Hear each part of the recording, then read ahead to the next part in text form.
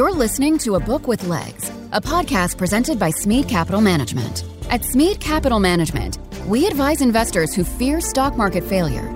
You can learn more at smeadcap.com or by calling your financial advisor. Welcome to A Book with Legs podcast. I'm Cole Smead. I'm the CEO and a portfolio manager here at Smead Capital Management. At our firm, we are readers and book junkies. It can be said that leaders are readers, and we believe books provide us a great source of information for filtering what is and isn't important for us as investors.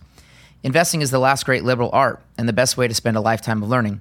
This podcast is for readers, thinkers, business-minded people, and investors who want to grow their knowledge from great authors and their writing. Charlie Munger often talks about using multiple mental models and analysis. Our aim for this podcast is to help listeners test Munger's theory in business, markets, and people. Hosting this episode along with me is our chairman, chief investment officer, my father, Bill Smead. Thanks for joining me, Dad. Thank you. We're going to talk about the legacy and final transaction of one of the premier stockbrokering turned investment banking institutions in the history of the United Kingdom.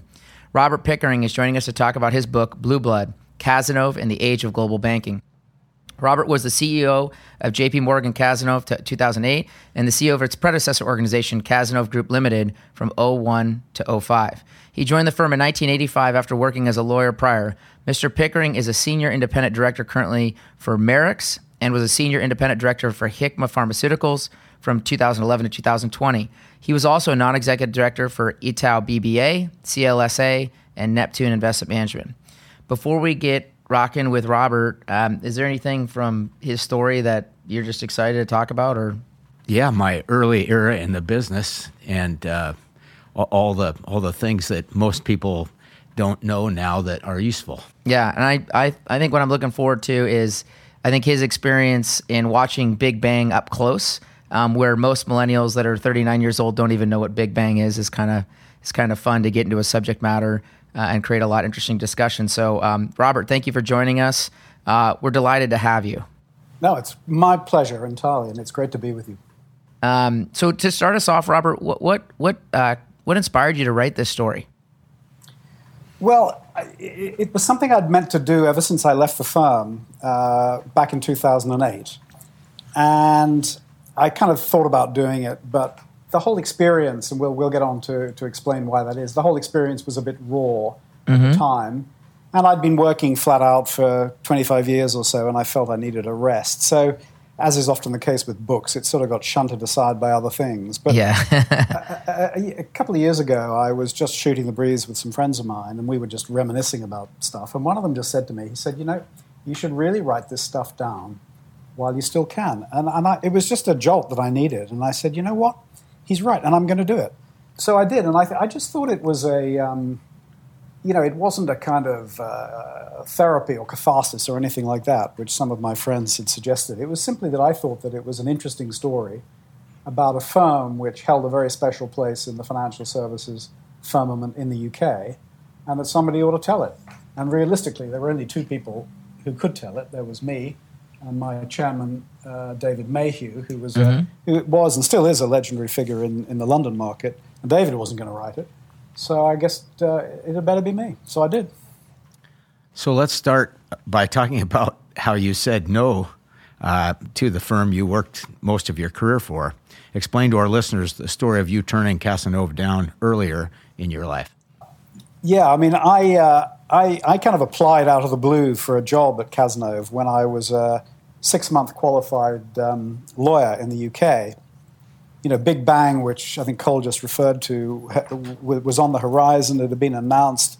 It was a great era of excitement and growth in financial markets in the UK, and I figured maybe it was time to try something different. So I sent in a letter out of the blue to Cazenove, which was by far the leading firm in this thing we call in the UK corporate broking, which we can come on and talk about later if you like. Yeah.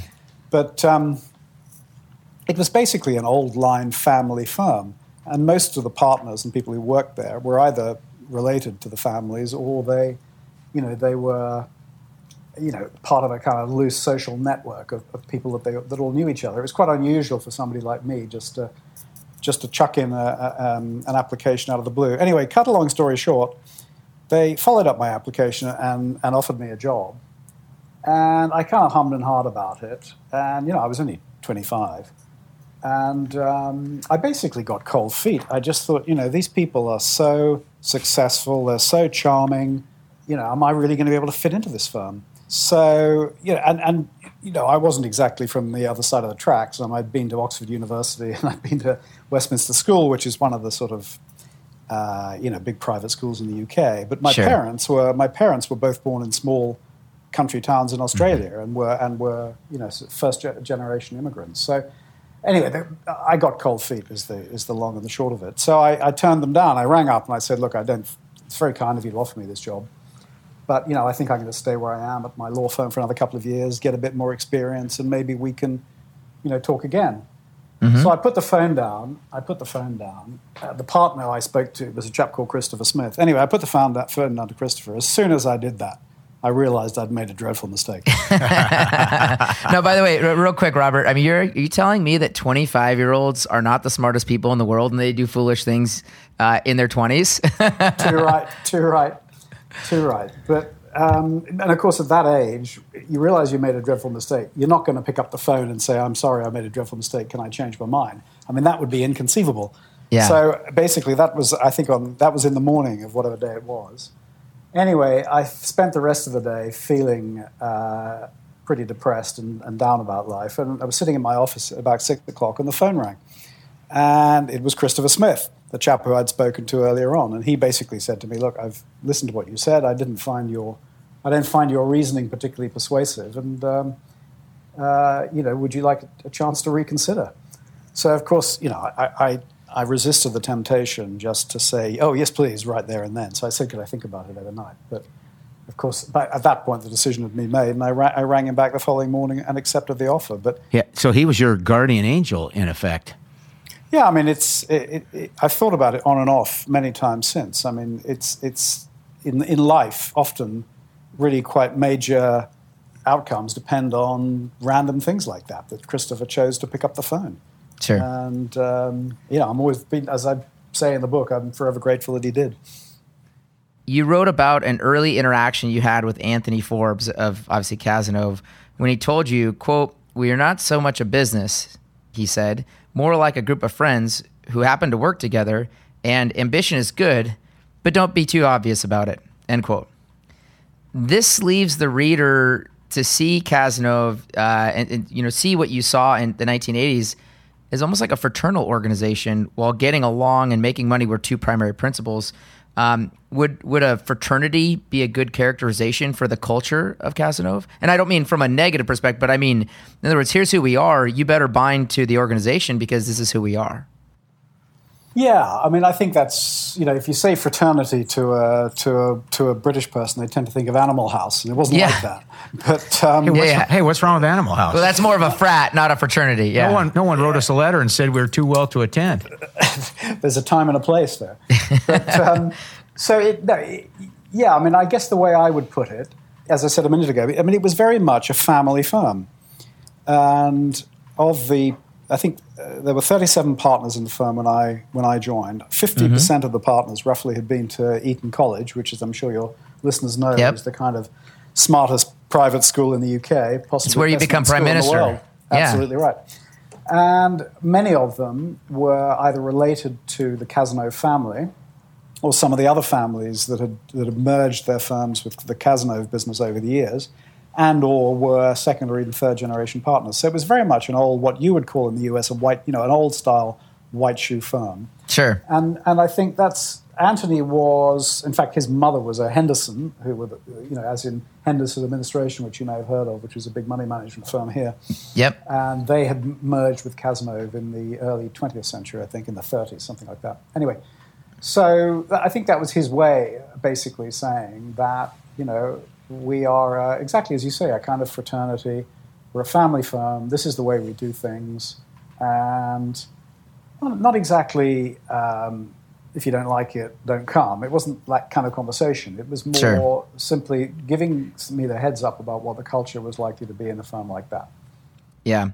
Can you teach our listeners a little bit about, when was Cazenove originally founded?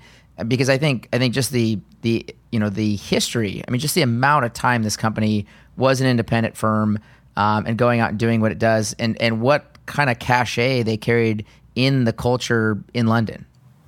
Sure, I can talk a bit about that, and I think I will talk about the cachet, but I want people to be clear. I'm not boasting, because this completely predated my joining the firm. Sure.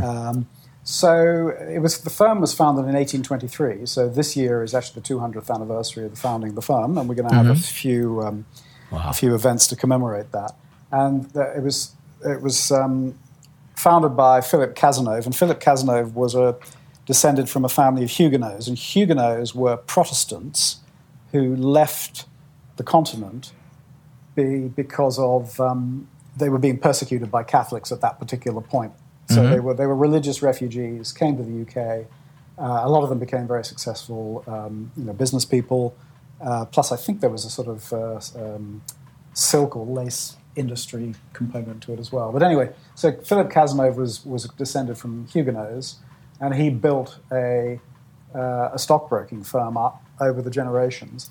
He merged it, as I said, with a couple of other firms over the years, and his descendants merged it most notably with the firm of a man called Alexander Henderson, who became the first Lord Farringdon.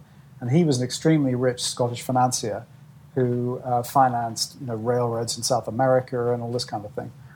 So, and it really built up this very broad-based and successful business advising companies, in particular, on what we would today call equity capital markets. It was basically raising money, raising equity finance principally to invest in, in their operations. And I forget exactly the timeline, but at one point I think a lot of their clients had been nationalized. So a lot of the railroad companies and what have you were nationalized. So they then started focusing more on corporates, and really just over time just built up this enormous list of corporate clients that they advised. And so if you fast forward to 1985 when I joined, Cazenove had a absolutely unique position among not just broking firms or investment banks but any professional services firm. Basically, its list of clients, I think it acted for 50% of the FTSE 100 index, and it's had more clients than its next two competitors combined. I mean, it was not just head and shoulders, it was like streets ahead of any other firm in that particular business. But it had also this kind of aura and cachet about it as well, partly because of its success, but partly because it had this sort of air of exclusivity, because it was a private family firm, because so many of the partners had been to Eton, and so it had this sort of combination of this kind of social cachet, but also the fact that it was a very successful business. It was quite a powerful combination. Were the Huguenots from Switzerland or France?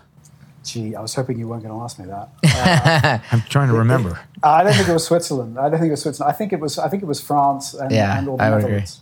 Yeah. It'd be France. Of course, it's France. It's a French name, isn't it? Yeah. So in October of '86, the new rules of the London Stock Exchange took effect under Margaret Thatcher. You pointed out that outside ownership was now allowed and fixed commissions went away. How drastic was this new landscape in the stock brokerage and banking business at that time? Well, it was a huge shakeup. I mean, the stock market, or the stock exchange, had really been a closed shop up until that point. There was no outside capital allowed. Only members of the stock exchange were allowed to be partners in stock exchange firms. And then, as you said, you had fixed minimum commissions. And Big Bang was essentially the settlement of or the result of a settlement of an antitrust case brought by the then government against the London Stock Exchange, saying that these practices were restrictive and wanting to see them ended. So the settlement that was broached was that fixed minimum commissions would be abolished and external capital would be allowed into stock exchange firms. Now, the abolition of fixed minimum commissions, that was quite a big deal, because obviously once you had negotiated commissions, commission rates tended to go down. But I think by far the bigger factor was the admission of outside capital.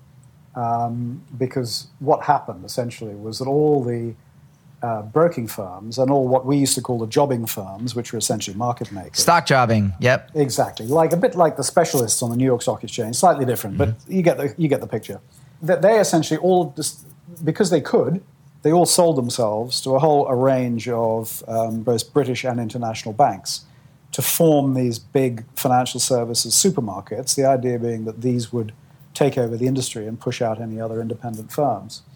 And Cazenove was the only stockbroking firm of any size at all that didn't sell itself. The partners at Cazenove at the time, and as I say, this predated my joining the firm, the partners said, no, we don't hold with this. We think there's going to be a demand from our clients for independent, impartial advice, and so we're going to stay independent and satisfy that demand. Well, so real quick question on that, because was this the right assessment at that time? Because you're pointing out that there was going to be a lot of scaling above the banks, that we're going to scale up to get a lot bigger, and that did happen. Was that a moment in time that if they had sought to be more entrepreneurial and bolder, that Cazenove might not have needed a partner later? It's an interesting question, Cole. I actually had never really thought about it. I think the answer is almost certainly no, because really none of the... I'm trying not to overstate the point here, but I think it's fair to say none of the big financial conglomerates that were formed in the wake of Big Bang was a success. Okay. They didn't really have the know-how, they didn't have the people, they didn't have the capital, they didn't have the staying power. And in fact, what happened is approximately sort of 10 years later, one by one, they either withdrew or the parent companies sold the investment banks off or they got bought by other firms. It was always referred to at the time, this is in the mid-90s, as the second barrel of Big Bang. So, and in fact, as I go on to describe in the book, Cazenove did extremely well in the wake of Big Bang and picked up a lot of clients and as a business performed very well because the market, it didn't change. The structure of the market didn't change in the way that the conglomerates, A, predicted that it would change, and B, wanted it to change, because the clients had their own view about how they wanted to deal with people. You wrote, quote, if a firm could secure enough corporate broking mandates, they had a virtual monopoly on all their clients' business, where this involved raising money for new and existing shareholders. Explain to our listeners what a corporate broke mandate was. We still see this today is in some of our UK holdings. For example, Next corporate broker is UBS. Or like we had IWG's corporate broker is Barclays, who just reported, and so they were reaching out as an example. Explain to our listeners also how corporate broking evolved with the investment banks over time. Yeah, it's funny. I spent 2 years in America in the late 80s talking to US clients and investment banks about corporate broking, and I don't think I ever managed in 2 years to come up with a really succinct explanation of what it is. Yeah. It's a curious thing because it's a function which exists in other investment banking markets, but it tends to be subsumed with the investment banks. Basically what it is, it's only the UK where it's a distinct role, product line or role, or product line in modern parlance. And basically what it is advising companies on anything to do with their relationship with their shareholders. And it can be anything from the most mundane thing through to making sure that they, list the shares that they issue to their employees by way of stock options, through to making sure that they're complying with their ongoing obligations to the exchange, getting their announcement of their quarterly results out, this kind of stuff, right through to the most important transactions that companies do, which involve involvement or acquiescence of their shareholders. So, for example, the obvious example is raising equity finance, but also takeovers and mergers, because if you're advising a company on market-related aspects, then if a company is doing a big deal, it's important that they understand whether their own shareholders are prepared to back it, and whether the shareholders in the target company are going to be prepared to accept the offer.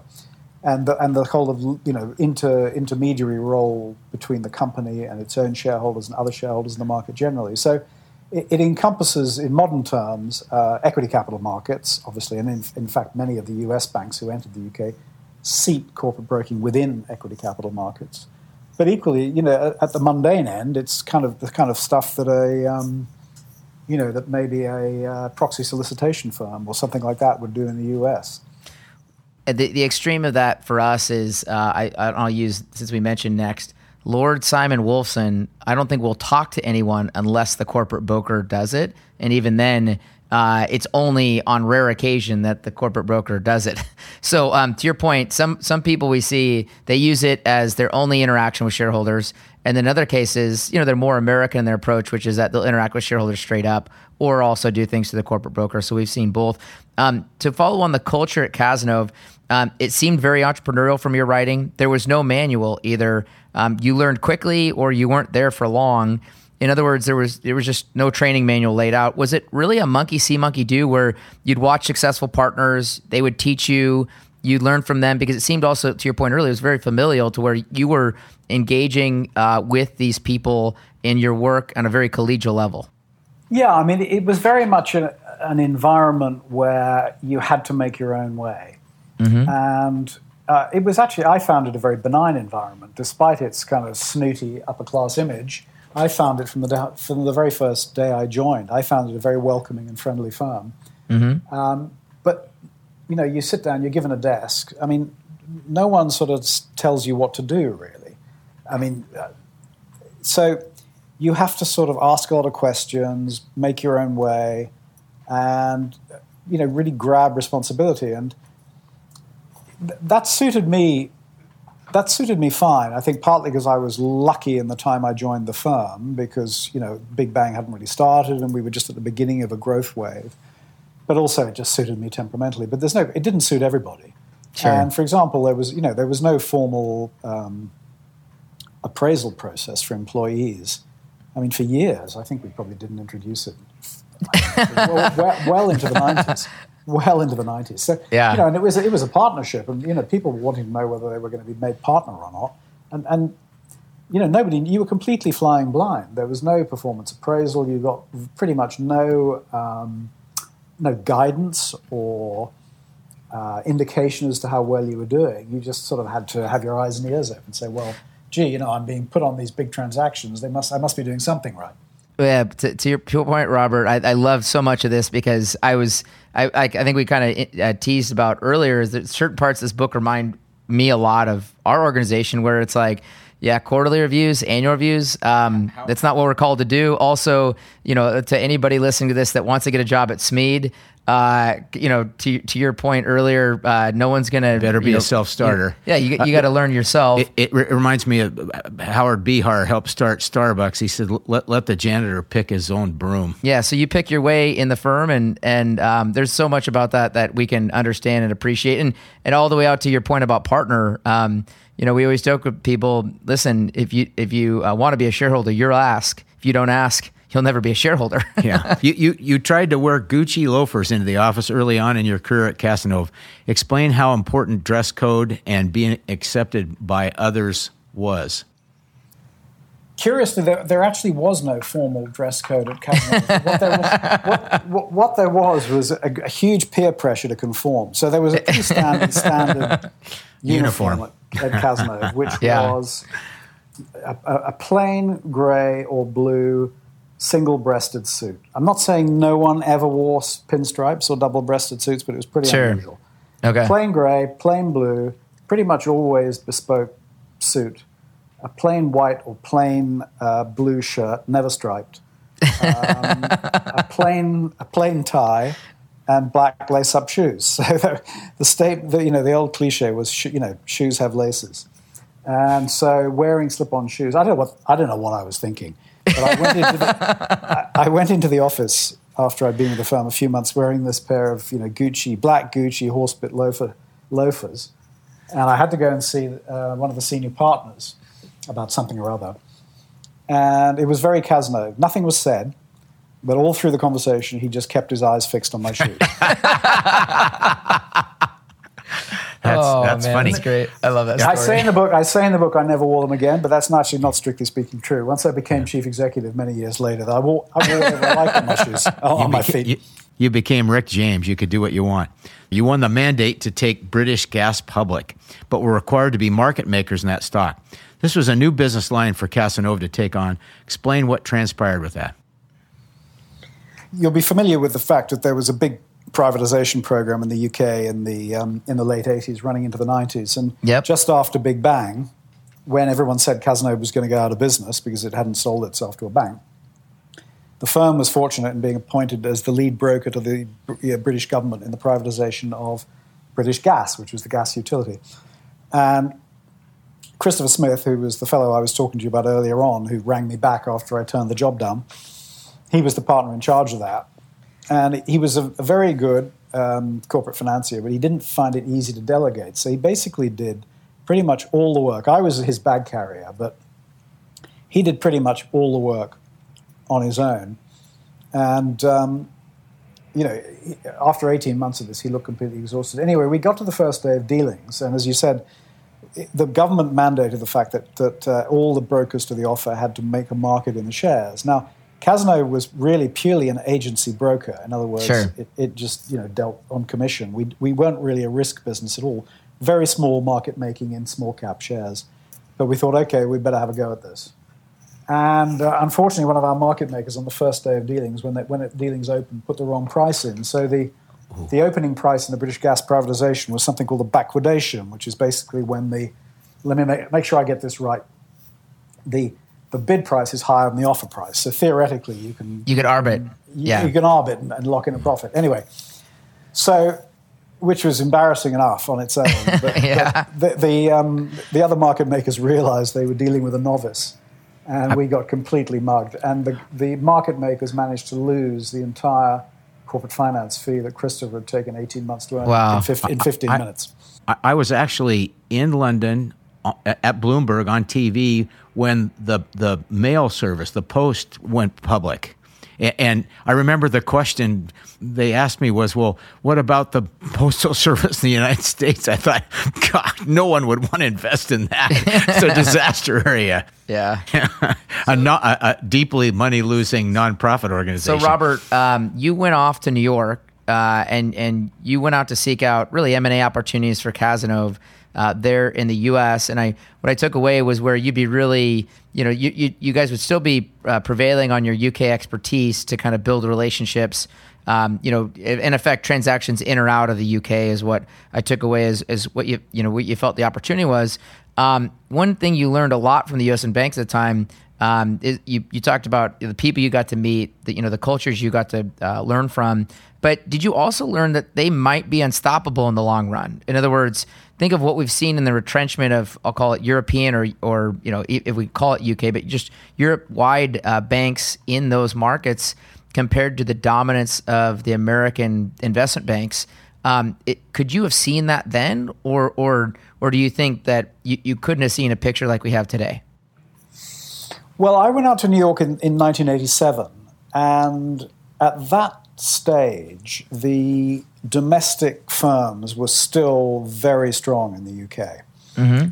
And so I think that when I went out there, in terms of learning, it was really more about how the US firms did business and how they have built their own businesses over time. So the one that really struck a chord with me was Morgan Stanley, because they were different from us in many ways.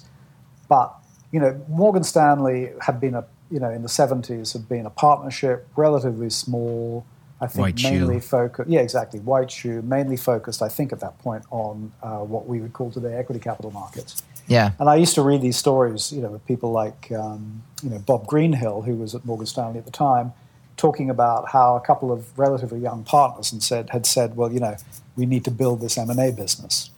And so I kind of looked at that and I thought that was quite similar to us. And our business, we didn't do M&A at all at that point, other than these, big public transactions as corporate broker. We didn't do any, traditional M&A ourselves.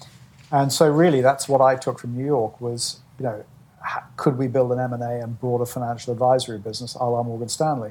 But in terms of the US banks, at the time, I think we all recognized their power, but they were kind of nowhere really in the UK market. And they got involved in a bit in privatizations. John Thornton from Goldman Sachs was out in the UK doing a bit of that, doing a bit of takeover defense work. But it was really only much, much later that they, I use the expression in the book, they just watched and waited. They overflew the UK.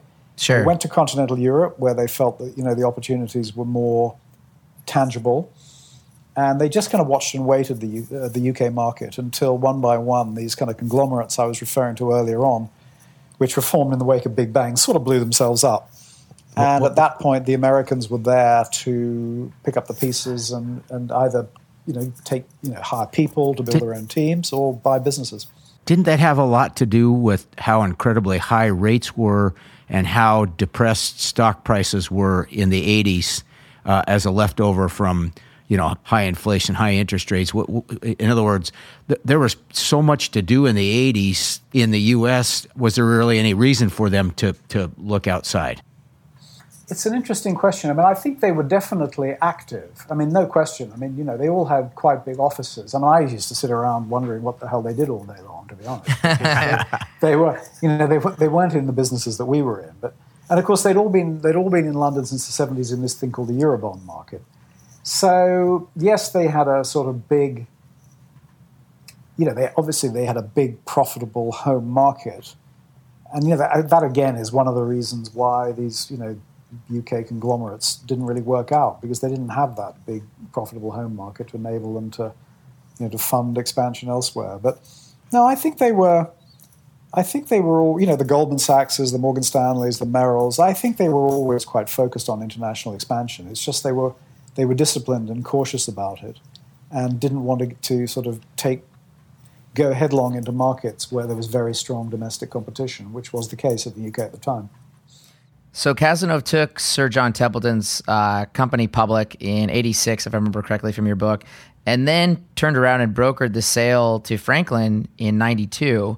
I mean, I think about this now. I mean, I think of what his focus was geographically. You just don't see publicly traded companies like Templeton's going public nowadays. They're getting swallowed up by bigger money management firms. So I think just some of your experience and context on that would be interesting to discuss that transaction. But the flip side would be, the transaction with Franklin. And then your interactions with Sir John. I mean, I find him a captivating figure in the sense of the money management business and what his willingness to just not conform to anything at times.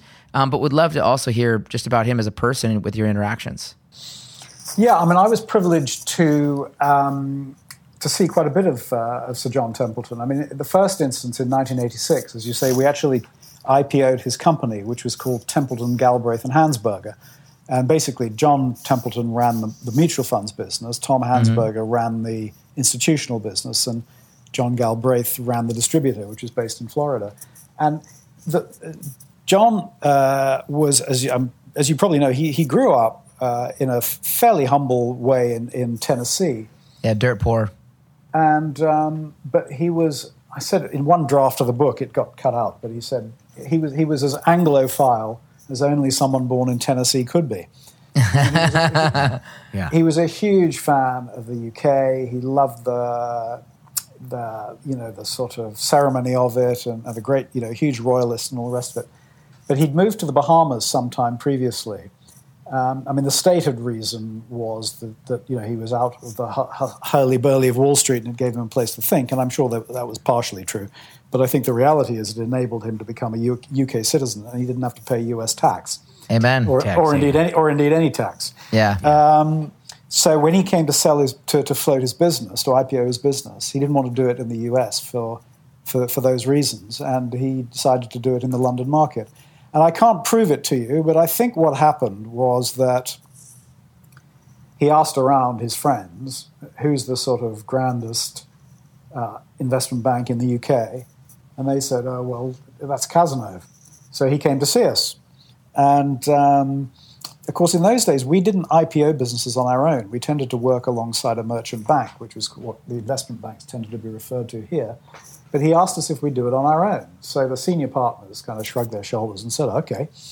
So I did that with, I was just a youngster, but I did it with the partner, two of the partners in charge.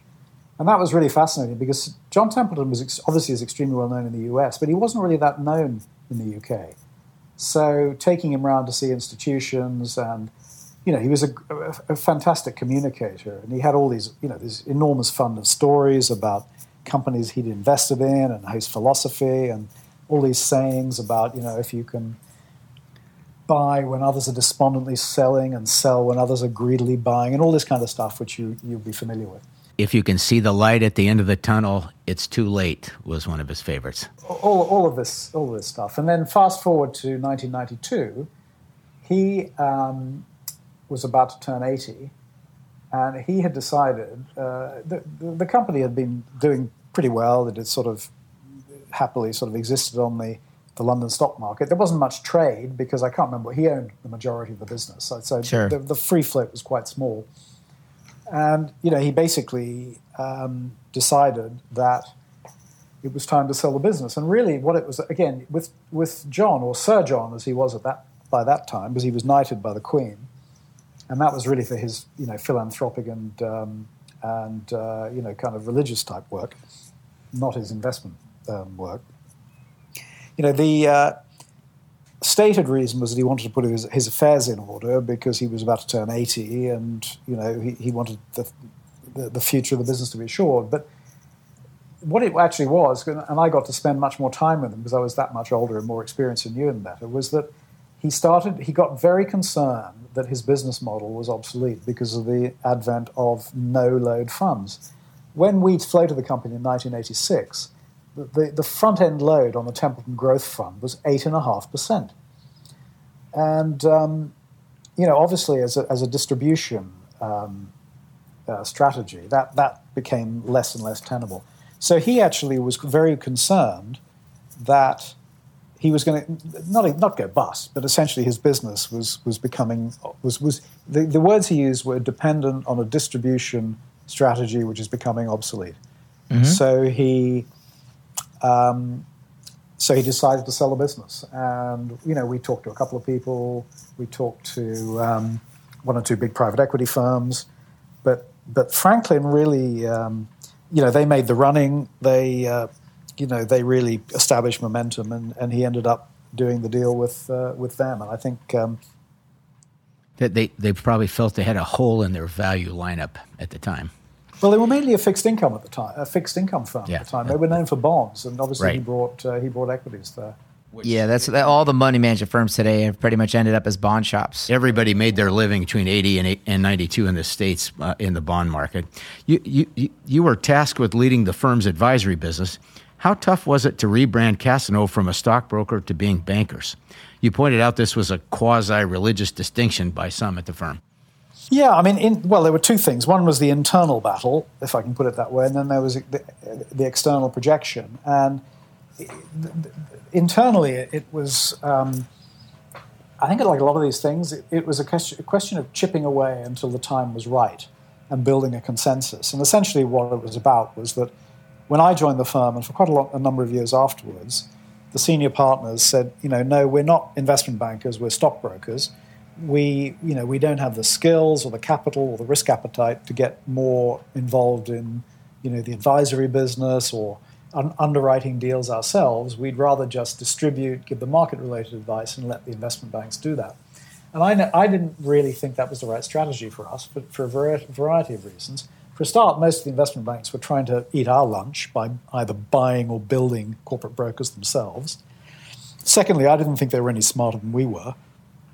And I thought that it was looking at it the wrong way. I thought there was an opportunity for us, really going back to what I was saying earlier on about what I'd seen in the States in the late 80s. You think, well, Morgan Stanley turned themselves into this M&A powerhouse. Why can't we do that? And we should, instead of saying, well, we can't do it because we don't have the resources, actually that's the wrong way around. Let's say, do we want to do it? And if the answer to that question is yes, let's get the resources. And I think what it was that there was a lot of nervousness about that, but I started the advisory business, the M&A business, and we started to make some headway. So people sort of looked at it and they thought, you know what, maybe we can do this. And then, but I think the most important thing was in the 90s when this so-called second barrel of Big Bang was fired that I was referring to earlier. And suddenly, you had all these big investment banks which were integrated, a lot of them from the US, a lot of them from continental Europe. And I think just staying as a sort of pure broking firm just simply wasn't an option for us. So anyway, we sat down and talked about it in, I guess, 97, something like that. We'd done more and more advisory work, more M&A work. And so then we'd had a change of senior partner who said, well, let's actually sit down and discuss this, because that's not something Cazenove partners did. They never sat down in a formal way and discussed business and strategy. And once they did that, I think people felt, this is something we need to do. We need to build our advisory business. And because I'd been the guy who was kind of whinging about it for so many years, they said, okay, if you're so clever, go away and make it happen. Sure. So I was put in charge of the U.S. of the corporate finance business in 1998. You point out that Goldman and Morgan Stanley made a market in being defense advisors to large UK corporates. They pushed that this would help because the aggression was more likely to come from the U.S. side. You pointed out there was a flaw with this argument because the rules in the UK were different than defense was in the U.S. Explain what you mean by the difference in defense. Also, explain some of the stark differences in regulations tied to buyout and large shareholders that are different in the UK than the U.S.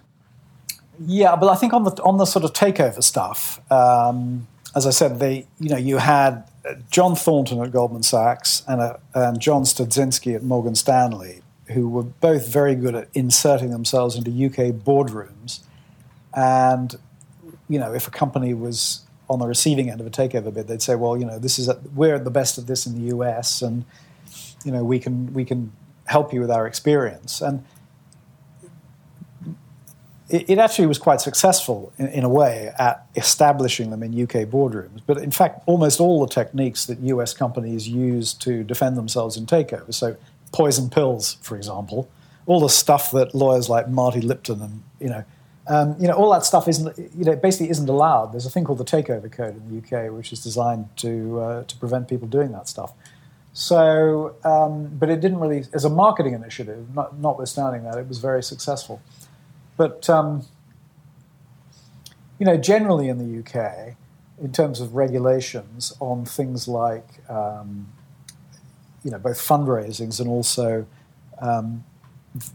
the regulations that apply to you as a listed company, it isn't that different. We do have this thing called preemption here.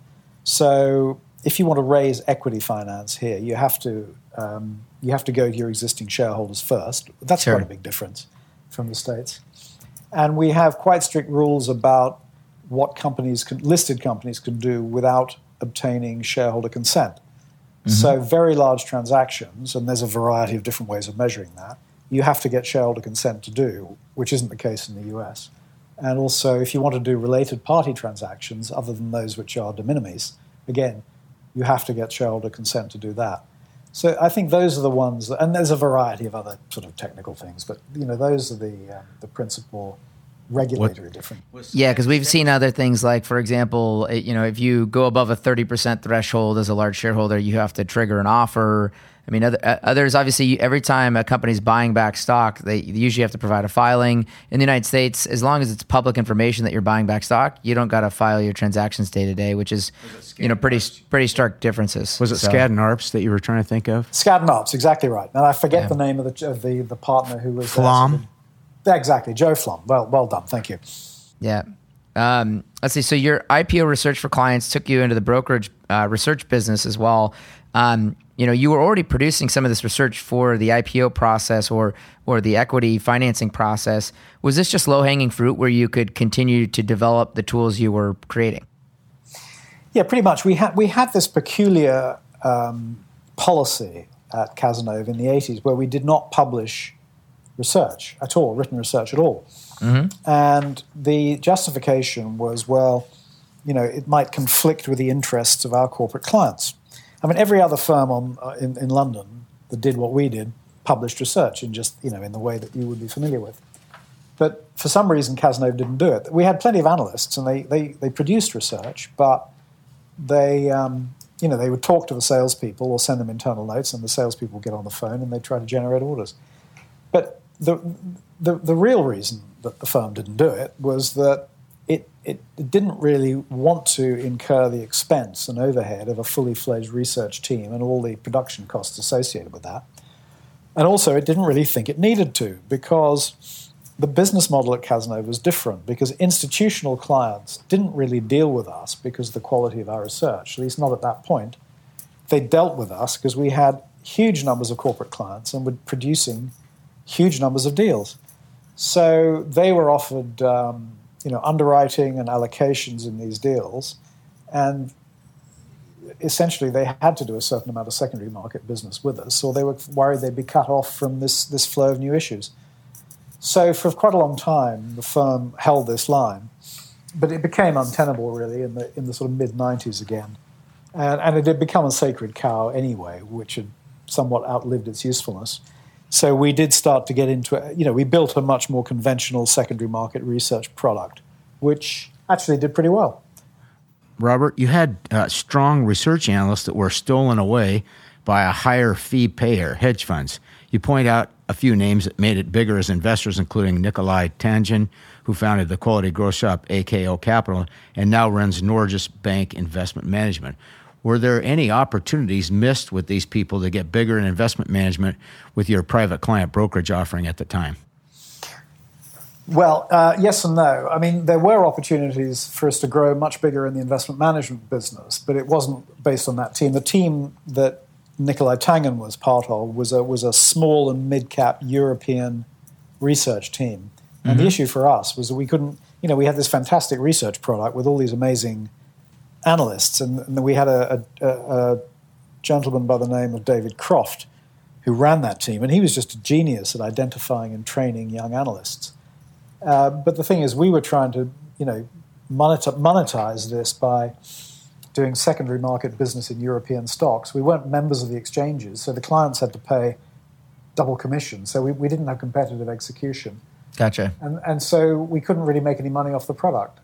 And so some of the big hedge funds here, people like Lansdowne, Edgerton, they looked at these guys and said, you know what, these could be really, really useful people for us in running our hedge funds. So they basically just poached them all away. And several of them, including Nikolai, made tens, if not hundreds of millions of dollars in the hedge fund world. Yep. The dot-com bubble bursting ended careers and ruined profitability for investment banks. Teach us about the before and after of that bubble as it pertains to Cazenove. Well, the dot-com boom was a very, very strange time, and really a very uncomfortable time for anybody running an investment bank. And it really, like a lot of these things, you can look back on it and you can see where, clearly the internet was a real thing and has, become absolutely a real thing. And there were some ideas which germinated at that time, but there was a huge amount of white noise and chaff which went with it. But at the same time, there was a real sense that things had changed and that, the old rules didn't apply anymore. Sure. And it didn't matter, in a sense, however hard-bitten and sort of cynical, and I've seen it all before you were, it was very hard not to get caught up in all that stuff. Can you compare that to 2021? I'm not active in that business anymore, but I can imagine that if you're running an investment bank in 2021, you would have had a very similar experience, with whether it's crypto or whatever. But I do think the dot-com boom was an extreme example of that. And you had fundraisings. Guys with nothing but a business plan were raising millions and millions of dollars in finance and taking their companies public, in a matter of months. And the London Stock Exchange has a rule that you have to have a 3-year track record as a business before you can IPO. And suddenly you had all these businesses wanting to go public when they'd only been existed on paper for 3 months. And so the stock exchange itself had to scramble around thinking that it had to introduce a parallel market for these companies, otherwise they were all going to go to NASDAQ or whatever it was. And equally, it was very unsettling for the employees because every day they opened their newspaper and read about all these people who'd become millionaires overnight. And they thought, well, these people aren't any smarter than I am. Why can't I do that? Sure. And then they transferred that pressure to the banks and to the people like me trying to manage departments. So it was it was very difficult to understand what sort of business you should do, what sort of business you should stay away from. I mean, well, and to your point, the market. I mean, at least the UK had some standards. Us Americans, we tend to put the bar at the floor and say, "Come one, come all, let's make some money." Well, I think there's a certain amount of truth in that, but I think if you want to put it in less, if you want to put it slightly less pejoratively, I think the difference between the U.S. capital markets and over here still is that the philosophy in the U.S. is we'll disclose everything. If you still want to buy it, go nuts. Go ahead. Whereas here, they say, no, you can't do that. We're not going to have businesses that don't, on the London Stock Exchange that don't have a 3-year track record, or sure, it can't. So that is the underlying philosophical difference between the two markets. Yeah. So it's a quote to follow on this discussion. I'm going to jump to another question. You said in your book, quote, "This fear of missing out was fueled when they saw people who they regarded as their peers amassing huge paper wealth," end quote. As Munger says, envy is the worst of all sins because you just can't have any fun. Let's see. You explain how tough the partnership structure was for recruiting. You couldn't make them partners right away, which made it tough to attract talented people. It also didn't allow you to reduce the compensation of partners who weren't real contributors, to your writing's point. Was there more that could have taken advantage of in the partnership structure if it had gone away earlier? In other words, were there a lot of great people that could have blossomed earlier if you had moved away quicker? It's a great question. I don't know about that. I think I'd put it slightly differently. I think that the partnership structure was difficult for us when we wanted to grow the business for two principal reasons. One is, as you mentioned, it made it difficult to recruit at senior level because we refused to bring people in as partners. Now, we could have done so if we'd chosen to. It wasn't a constraint, but that was the way we operated it. Sure. And the reason is, all this stuff about, well, we've all got unlimited liability, we're all responsible down to our last, liable down to our last shirt button. And therefore, if you take somebody into partnership and they go rogue and bankrupt the firm, they're going to take me and my family down. So, you have to know who these people are. You have to trust them. It was this kind of philosophy, and sure. the other thing was that because the partners had unlimited liability, the feeling was, well, they have to be remunerated for that, and which was absolutely right and understandable. But it meant that there was a huge gap between the lowest paid partner and the highest paid executive, non-partner.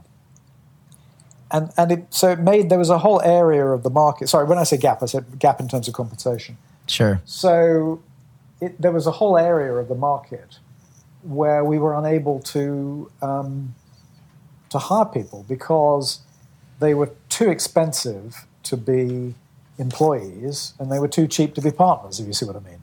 Yeah. Well, and also to your point, the limited company, limited risk. Obviously, it changed how you'd run a business because.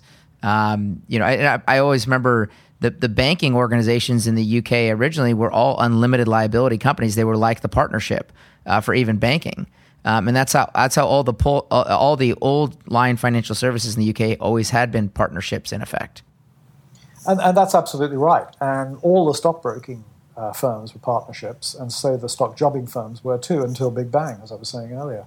Yeah, and you're quite right. A lot of them. I mean, there's still today. You have Hawes Bank, which is quite a well-known high net worth bank in the UK, and they are an unlimited liability partnership. Crazy. So Merrill Lynch told you when you were discussing possibly getting bought by them that they were going to take your best people and steal your clients. So why would they ever pay a big premium to own you? I love this story because I think what you were saying in your writing is how illogical their statement was in a negotiation like this. You saw simple logical flaws in their argument. What were those logical flaws in what they were telling you? Well, I mean, the obvious logical flaw was if it was that easy, why hadn't they done it already? Right. We've been competing with them for years. Yeah. And and it's not that easy in a business, is it? I mean, people buy businesses and pay goodwill premiums all the time. And yeah. When theoretically they could just steal the people. But I mean, A, the people don't necessarily go along with it. And B, you reckon without the clients, and clients tend to have their own opinions about stuff, and it's notoriously difficult in many businesses, even for very high performing executives, to take their clients with them when they move. Clients tend to have institutional loyalty in many cases as well, and that was certainly the case at Cazenove, which was a firm that had been around for a very long time, and many of their whose client relationships were of very long standing. Do you have any thoughts on the suitors you talk to that no longer exist? Lehman comes to mind. I started my career in 1980 with Drexel Burnham Lambert, which of course died in '89. So I'm always interested in the evolution of the firms on Wall Street. Yeah, we ended up, as you know, we ended up doing a deal with JP Morgan. But when we looked at our future in 2004, we had quite extensive discussions with Lehman's. And I actually really like the guys at Lehman's.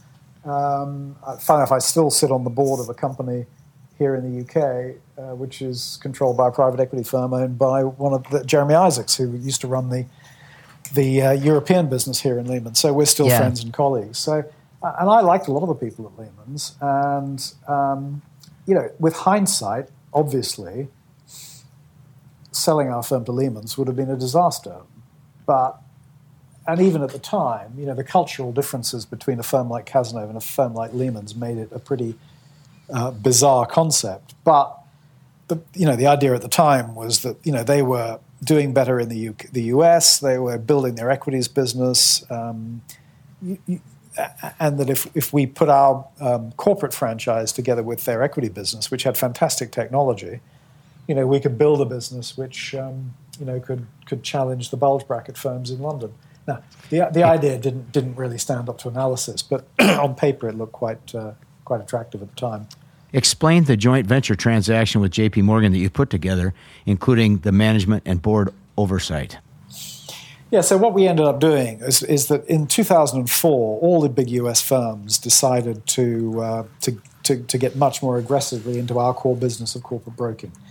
And so my chairman, David Mayhew, and I decided that it wasn't realistic for us just to fend them off and say, no, go away.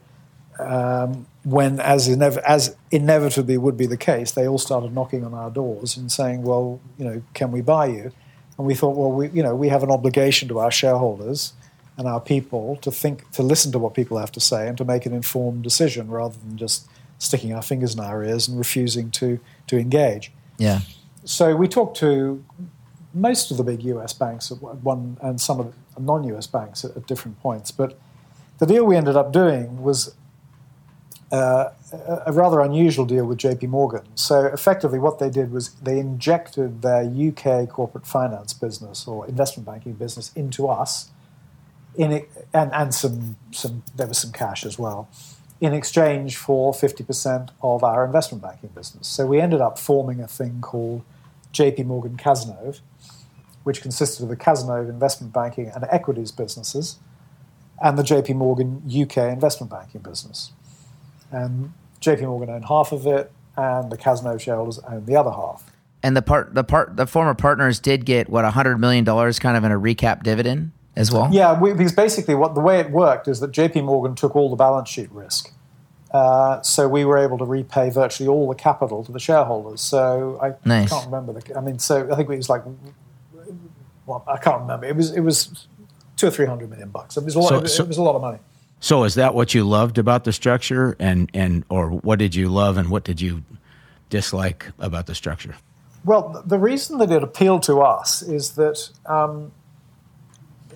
the firm was still in rebuild mode because the years after the dot-com bubble burst were very, very difficult in investment banking. And so we were still really at some way off our pace.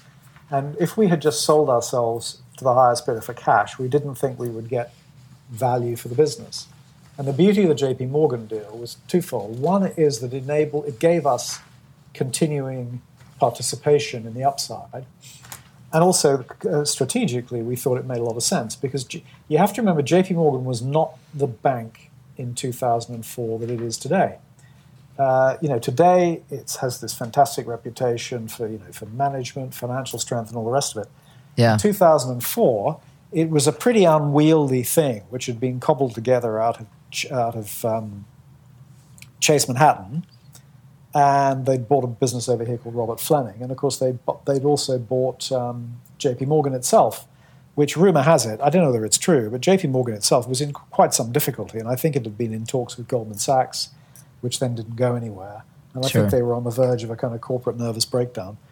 So Chase bought Fleming's, bought J.P. Morgan. So the whole thing was really still working its way out. And of course, Bill Harrison, who at that stage was the chairman and CEO, was under pressure from shareholders. So when he bought Bank One in Chicago, which secured him the services of Jamie Dimon, everyone thought this was an absolute masterstroke. And of course, that deal had just been done when we did our joint venture. So Jamie had just started in the summer of 2004, I think, just as we were talking to J.P. Morgan. So the point is, it gave us continuing participation in a business that we felt was going to be very successful. The concept being is that you had the Cazenove client relationships, but you had a hugely enhanced product suite from J.P. Morgan, derivatives, debt capital markets, loans, all this kind of stuff. Plus you had their relationships with the financial sponsors and private equity firms and their capital base. So we thought this is going to enable us to transform our competitive positioning in things like IPOs and M&A and what have you. And that was true. That's exactly what happened. Robert, I worked with Jamie Dimon when he was at Smith Barney and Citigroup in the 90s. How do you look at him as a business leader and person that you interacted with? Well, I thought he was great. I mean, we were sent over to New York. We, being David Mayhew, my chairman, and I, were sent over to New York in the summer of 2004 to go and be introduced to Bill Harrison and Jamie Dimon, because the joint venture deal, needed their sort of sign-off. And I was a bit apprehensive about meeting Dimon because of his reputation. I thought he was going to be one of these kind of technocratic and slightly humorless, slightly wonkish American bankers. But of course, he wasn't like that at all. I mean, the first question he asked us when we met him was, he said, "Gee, where did you guys have dinner last night?" And, that was the kind of person he was. And, he's very engaging. He's very friendly. He's full of anecdotes and stories. His dad was a stockbroker. Yeah, absolutely. I'm sure he would have made a great stockbroker in another life. But, he was very good to us. I mean, I never worked for him, so I never had him breathing down my neck about performance and all that kind of stuff. He was, the structure, we had an independent board of the joint venture, so I didn't work directly under J.P. Morgan. So I didn't see that side of him.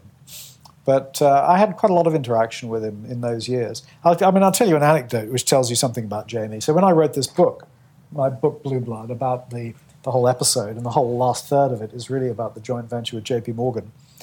And I haven't seen or spoken to Jamie for quite a number of years. I sent him an email. I thought I'd send him a copy of the book. So I sent him an email. Said, "Jamie, hope you're well. Haven't spoken to you for years. I've written this book. I'm going to send you a copy." He emails me back within half an hour, personally, saying, "Thanks, Robert. That's great. Great to hear from you. Thanks very much for sending me the book." I mean, he really is he's a remarkable person in that respect. And that for someone of his level of occupation and business, to be able to do that consistently year in, year out, it's quite remarkable. So another really interesting character that I was not aware of until I read your book was Ian Hammond. I found Hammond fascinating. Not only, it seemed like he was a major profit creator in the JV, and obviously he came from the J.P. Morgan side, but I mean, just the markets he dealt in. I think you were talking about, him paying for a private jet to Kazakhstan to go do a banking deal, and you talked about the Xstrata deal that he was involved with a Canadian company, and teach us a little about Ian as this kind of swashbuckling commodity banker. Yeah, Ian Hammond was a bit of a legend in the London market. I mean, he had an unusual backstory because most investment bankers in the UK have been, I'm exaggerating slightly, but they would typically be privately educated, been to Oxford or Cambridge, very polished and that kind of thing. Ian was from a completely different background. Started off as an engineer, And then actually he started off his career as in investment banking at Salomon Brothers. And ended up moving to Robert Fleming, and then Fleming got bought by Chase, which then becomes JP Morgan. So that's how he ends up at JP Morgan. Anyway, he's the closest thing to he's a maverick, but he's pretty much of a genius too. And his ability to conjure revenue up out of thin air was really quite extraordinary. I mean, he was an equity capital markets guy. But his big thing was he was very, very good at natural resources companies. And obviously, if you're in natural resources, you're in a lot of very far-flung locations around the world. Yeah. But certainly in that time we did our joint venture 2004, 5, 6, a lot of these companies were listing in London. So he started off doing South African companies, moving their listings to London. And then as the market developed, there was a lot of stuff in Kazakhstan. And then you had a lot of former Soviet Republic type stuff. Oleg Deripaska, you've probably heard of, all these kinds of companies, plus a lot of smaller and even more speculative stuff. And he did a huge number of deals, and it was slightly uncomfortable for us as Cazenove because he came into the joint venture, the JP Morgan Cazenove joint venture. So he brought his deal flow with him, and to be honest, a lot of this stuff was the kind of business that, rightly or wrongly, Cazenove itself would not have done. But he was also that senior person that you could never recruit in either. So that, kind of your point, there was the awkwardness of that. Yeah, I mean, he was I mean, by that point, we were no longer a partnership, so that wasn't so much the issue. But culturally, it was a very, very different experience for us. Yeah, but he was an extraordinary revenue generator. Yeah, because just so you know, Robert, I mean, we've been doing a lot of work in the commodity space, whether it be oil or other places, and this, based on reading your book, this feels like an Ian Hammond era. As we're watching, Glencore go after Teck Resources in Canada right now. I mean, I was thinking to myself, man, maybe Ian's in that discussion now. Yeah, it's perfectly possible. It's perfectly possible. Yeah, at the height of the tech bubble, what people should have mentioned was China. Based on your book, it seems like the way you describe it is the JV was pretty tough sledding as you ran the JV, and was not as rewarding in that you weren't going to be part of it once it got bought out. Anyone can understand the disappointment of this, but someone had to lead this venture. Did you get paid well enough to do that suicide mission? Yeah, probably. I did, actually. Okay, because that was the one thing we were asking, Robert. It was like, gosh, man, this seems frustrating. I hope he got paid really well. Well, yeah, I wouldn't feel too sorry for me from that point of view. It's ironic, really, I think, in business. Certainly the time in my professional career which was most stimulating was the initial period back in the early 2000s when Cazenove stopped being a partnership and became a company when I became CEO. And yet the business was doing terribly. So I wasn't getting paid very well at all, but it was very stimulating. The joint venture did extremely well pretty much from day one. And in financial terms, it was fantastic. It was fantastically profitable. Yeah. In 2007, I'm trying to remember, we made something like £185 million pre-tax profit on revenue of about 450. And wow. that's after paying market-leading bonuses to all our people. Sure. I mean, it was quite extraordinary, the profitability of it. But and the concept was proved very, very early on. Essentially, the harnessing of the JP Morgan product strength and balance sheet and ability to knowing how to deploy a balance sheet with corporate clients, and of course the JP Morgan brand, because Cazenove was very well known in the UK, but it wasn't so well known in international markets, whereas obviously JP Morgan is, and the Cazenove distribution strength and corporate relationships in the UK, it proved to be very, very powerful. And the problem was that, despite the fact that the joint venture structure was actually Ian Hannam's idea when he was working at JP Morgan, and he took it to Bill Winters, who at that stage, who's now the chief executive of Standard Chartered, but was at that stage the co-head of the JP Morgan Investment Bank, and he persuaded Winters to back it, and then Winters went and talked to Bill Harrison and Jamie Dimon in New York and got them to back him. So the joint venture structure was their idea. Frankly, we thought the whole thing was a bit overcomplicated when they first brought it to us. And then we had months and months of negotiation over this thing, about how do we have operational independence, an independent board, non-executive directors providing oversight, joint venture agreement. There were 3 executive directors, all of whom were the old Cazenove executive directors. So they had no executive on the board. There was David Mayhew, my chairman, became chairman of the joint venture. I was the CEO, and Michael Power, our CFO, became CFO of the joint venture. Mm-hmm. So, and this was not an accident. As I say, this is something that was planned over months. But really, within, we had a lot of fairly predictable teething trouble with the joint venture when it started. People felt disrupted. Some of the JP Morgan people, because didn't like the idea of going off and working for a broker.